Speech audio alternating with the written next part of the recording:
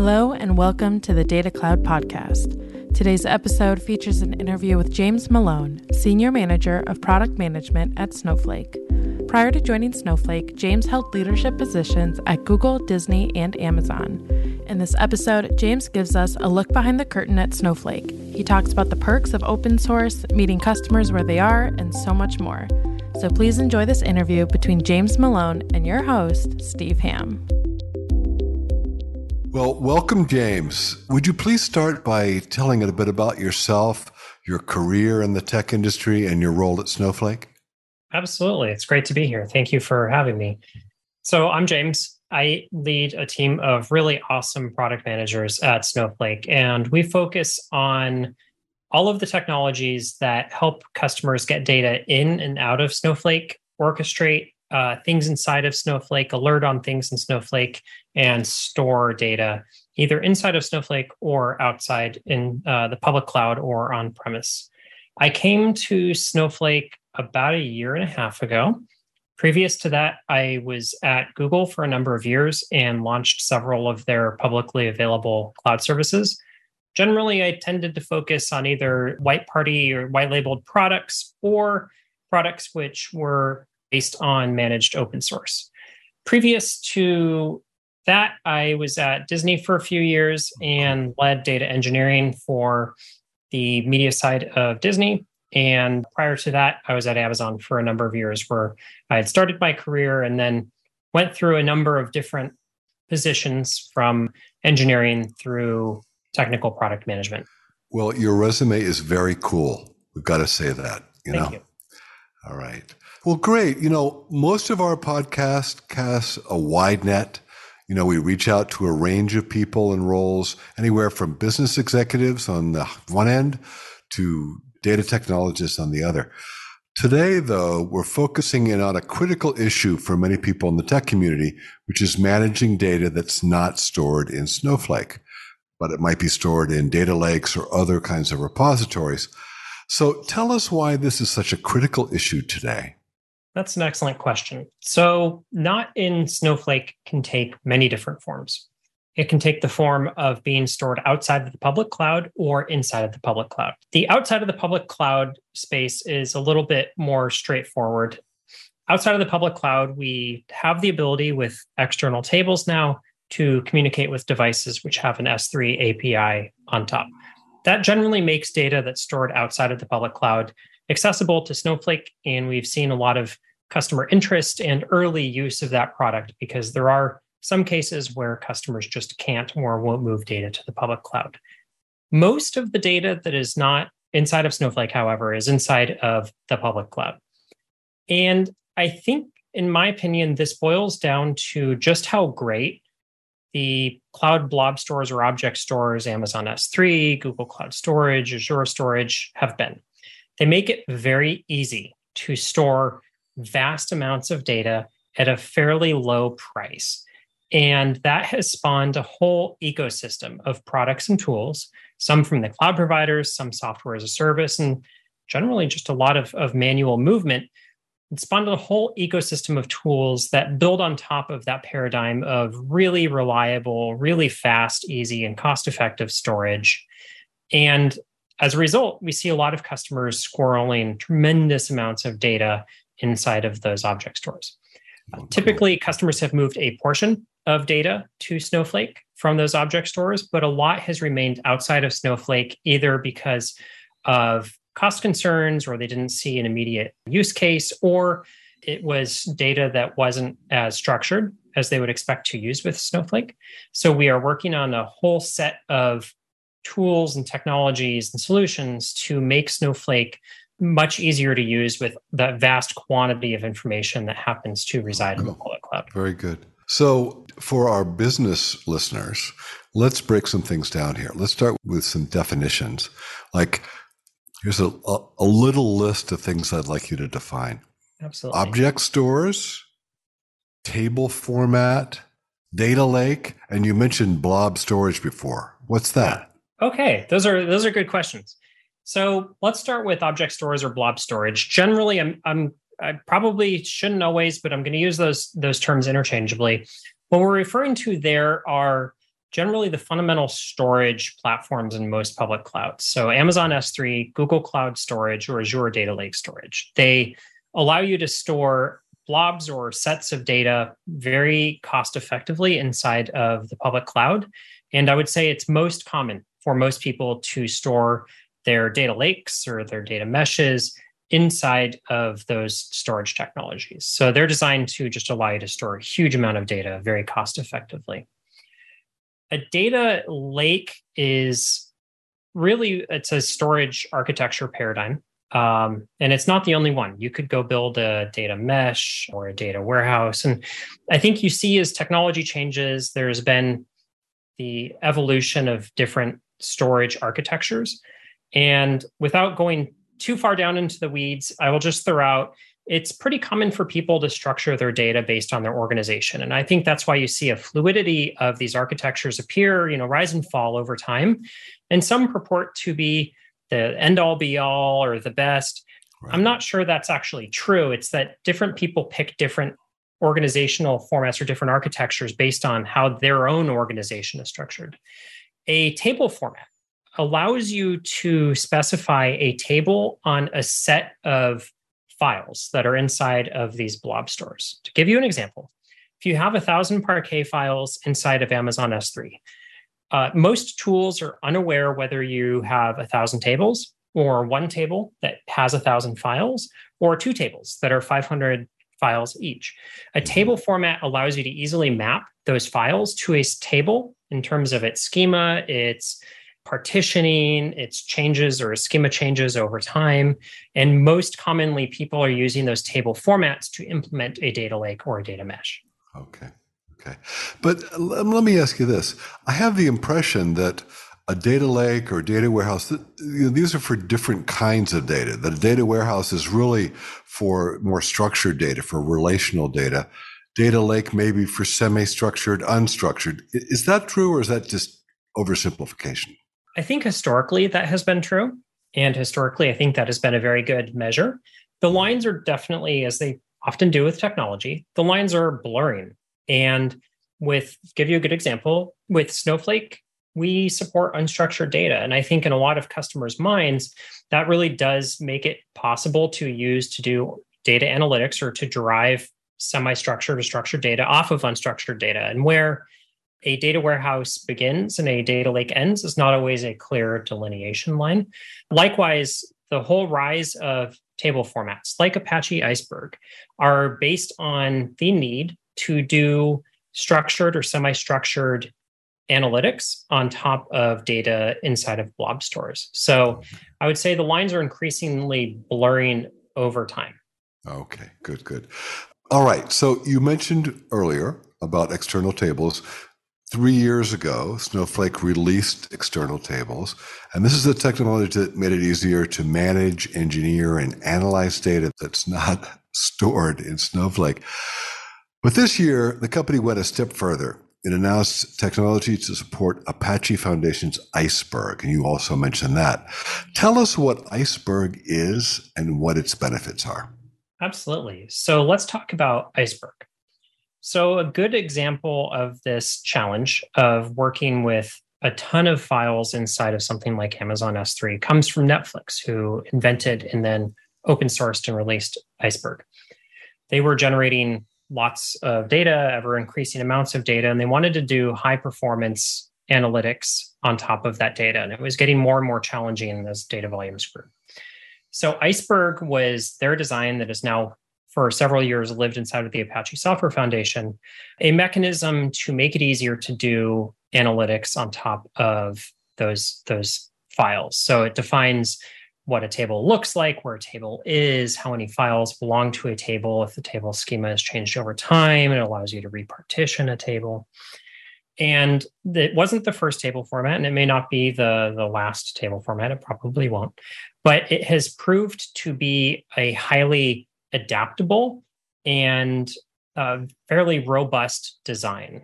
And I'll give you a few examples. Iceberg is interesting. It's interesting to Snowflake, and it's also interesting to me personally because it is not engine specific. It's not tied to something like Spark, where other table formats are. It's also not file format specific. It supports 3 file formats, and that list will probably grow over time. So the underpinnings of Iceberg were vendor agnostic and future looking. And because of that, I think there's been tremendous momentum, both in the commercial space and also the customer interest and adoption space around Iceberg. Commercially, a number of cloud vendors and SaaS vendors have staked on Iceberg, and Snowflake is one of them. Mm-hmm. And cloud vendors have done the same. And it's truly, we've even been a little surprised by how interested customers have gotten over around Iceberg over the last year. Yeah, that's interesting. So has it really just been soaring in the last year or so, or did it have kind of a long takeoff before that? It had a longer takeoff, but over the past year, I would say it's following a fairly exponential growth at this point. And clearly that exponential growth can't necessarily continue forever, but the growth is best modeled exponentially now. Over the last year, the number that we've seen an inversion. The best way to look at this is whether we, Snowflake, or somebody else is bringing up Iceberg. And a year ago, we were leading a lot of the conversations on Iceberg to gather interest and customer feedback. Today, 9 times out of 10, it's customers who are bringing it up organically and are asking Snowflake either whether we support Iceberg and what our plans to support Iceberg are. So we've seen just a huge shift in the mindset of customers, specifically over the last year. And I think a lot of that ties to the really rapid and widespread adoption and interest in Iceberg outside of Snowflake. Yeah, it's interesting to see because obviously this is an open source technology. And throughout the tech industry for years now, we've seen kind of a hybrid mishmash of a combination of open source and proprietary technologies. And it seems like, this is really the way the world is working these days. So tell us, why did Snowflake decide to take this extra step and really support this open source technology so strongly? That's a good question. I would say the best way to look at this is many customers, especially large customers, tend to have open source at some point in their data stack. It could be on the storage layer, it could be on the query or engine layer, it could be on the management layer, it could be a combination thereof. And these customers like open source for a whole lot of reasons. And what we want to do is incorporate and meet those customers where they are and meet their needs. So it's not about, from the Snowflake point of view, if something that is open source is working for a customer, we want to meet the customer where they are and incorporate that open source stack into Snowflake as a larger platform. And we see a lot of open source fitting often kind of the leading use cases for customers. So if a customer has a need, it's one of the first things we see customers do is, especially for the more advanced needs, is to see what might be out there that they could quickly use to solve a problem. And we want to make sure that customers can bring and incorporate all of their use cases into Snowflake. Yeah, it's interesting. Like years ago, there was a lot of concern about kind of vendor lock-in, like whether Microsoft, places would be kind of stuck with Microsoft or Oracle or something like that. But it seems like this intermingling of open source has really broken that a bit, right? Is that accurate? Yes, I think it is. And what we see customers doing, and generally what we've always recommended customers do, is open source is not inherently good or bad. It can solve a lot of good use cases. It's all about choosing open source, and we phrase it as choosing it wisely, but choosing open source to meet a specific need where it makes sense. I think from my perspective, there isn't today, and there probably won't ever be a one-size-fits-all solution. Mm-hmm. And we see a lot of customers that are choosing open source wisely to defend against lock-in or to meet specific use cases or both. And I think it has made the concerns over lock-in generally much less of a forefront thought for many customers. Yeah. Now, as long as we're talking about open source stuff. So And you mentioned this a moment ago, Apache Spark, yet another very important technology, very important open source technology that is kind of governed by the Apache Foundation. So people Iceberg and Apache Spark, they don't do the same things, but it seems like they relate to each other in significant ways. So please explain what's going on here. Tell us what's going on with Spark and how do these two technologies relate? That's a good question. So a table format itself, like Iceberg, tells you how the data is represented, what files belong to what table, and what your tables look like. You need some tool or some engine to go actually query the data once you have it set as a table. For many in the open source world, Spark is probably the most popular tool to go out and process or run queries against data in open table formats. So they relate together insofar as Spark is a common engine to go do analytics on open source table formats. That's the easy answer. The more complicated answer is other table formats require essentially Spark to function, and that's not always a clear outcome to many customers. From what, and Spark is near and dear to me. When I actually joined Google, it was specifically to launch their managed Spark service at this point, 7 or 8 years ago. And I think what has become more challenging, I think the pause we're seeing on Spark, to sort of round out the question, is a lot of vendors have tried adding their own flavor of Spark. So in a way, the open source project has been packaged and kind of sold in a way that is in some sense closing it off. And it's actually causing a lot of confusion for customers. Is that called forking or no?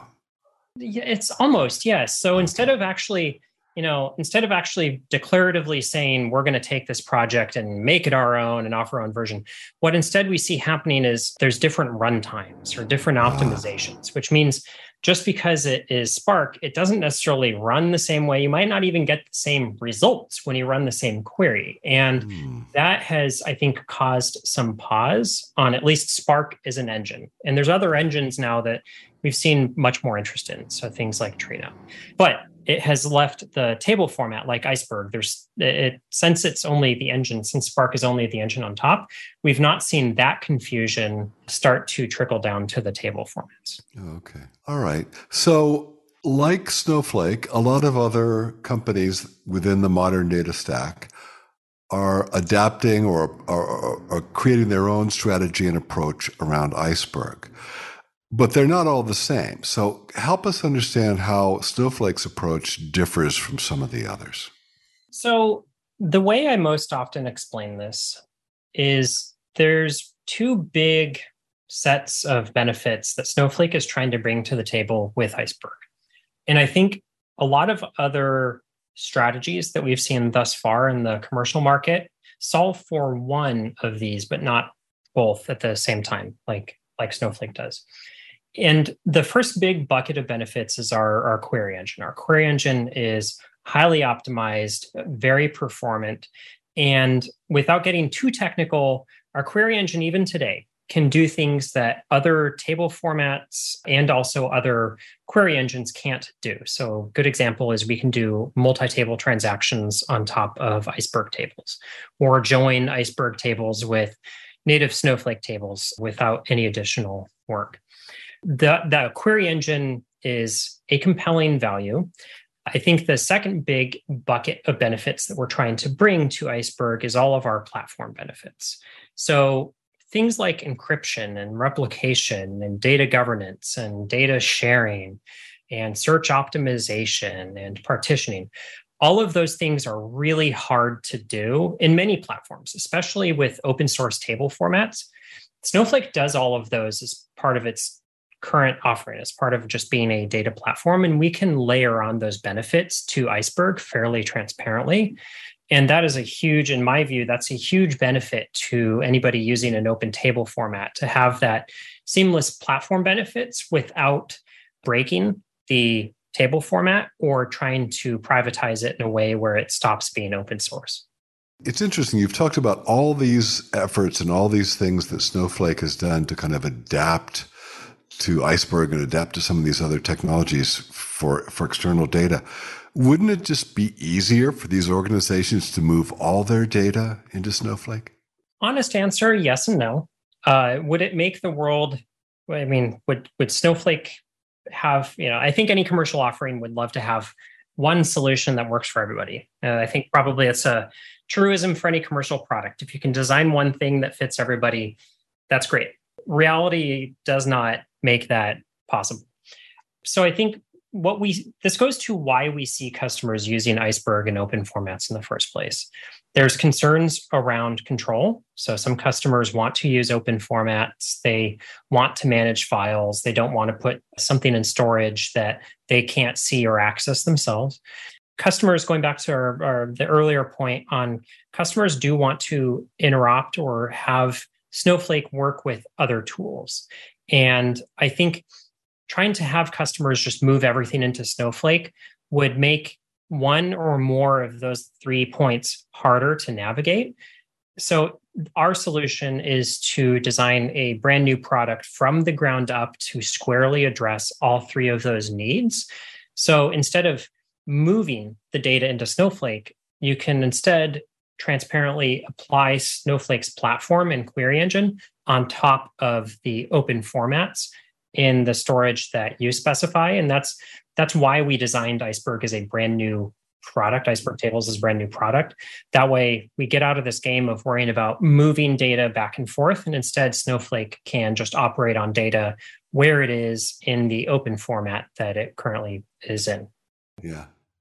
No, I think that I respect that approach. I mean, it's like rather than demanding that customers fit into your mold, you're willing to be flexible and do whatever they need. And there are lots of different approaches. So I think that's an admirable strategy. Now, you talk to a lot of developers in your life, in your professional life there, whether within Snowflake or within other organizations. What are they telling you about what they want to see changed and how data is located and managed? Yeah, there's some interesting trends that we see. I think one of the trends is people, and there's different personas, right? There might be data engineers, there might be SQL analysts, there might be ML engineers. So I'm speaking broadly, trying to encapsulate as many of these personas or customers into the mix as possible. We generally see that customers want to do more without spending more. And I think that's one kind of truism.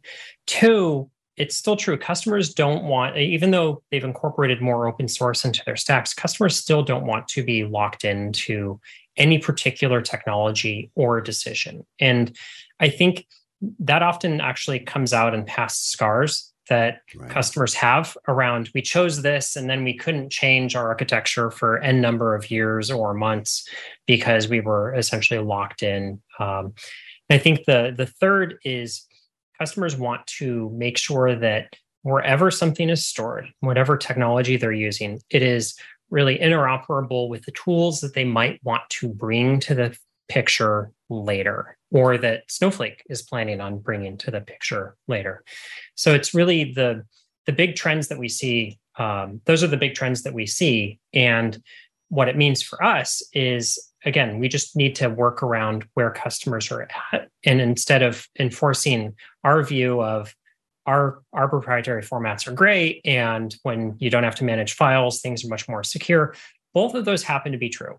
But for a lot of customers, where they're at means that they do want to use object storage, and they want to use open formats, and they want Snowflake to transparently layer on top of that. And we're trying to work around those requests and those needs. Yeah. It's interesting. When I look at your career, you mentioned Disney, Amazon, Google, Snowflake. These are some of the most important technology companies in the world.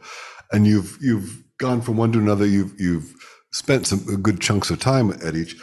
I get a sense that you're kind of on a mission. What's the thing that kind of takes you through on this pathway from one company to the next?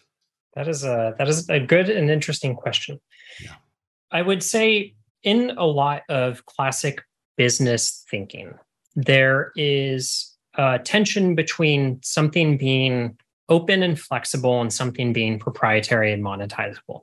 This is not a new problem. And I tell a lot of product managers and this is, I think, sort of how a lot of people view history is things often get repeated more often than they're new. And the tension between this kind of open and flexible and commercial and proprietary and technology is certainly not new. You see it with formats, you see it with computer architecture designs, you see it with communication technologies.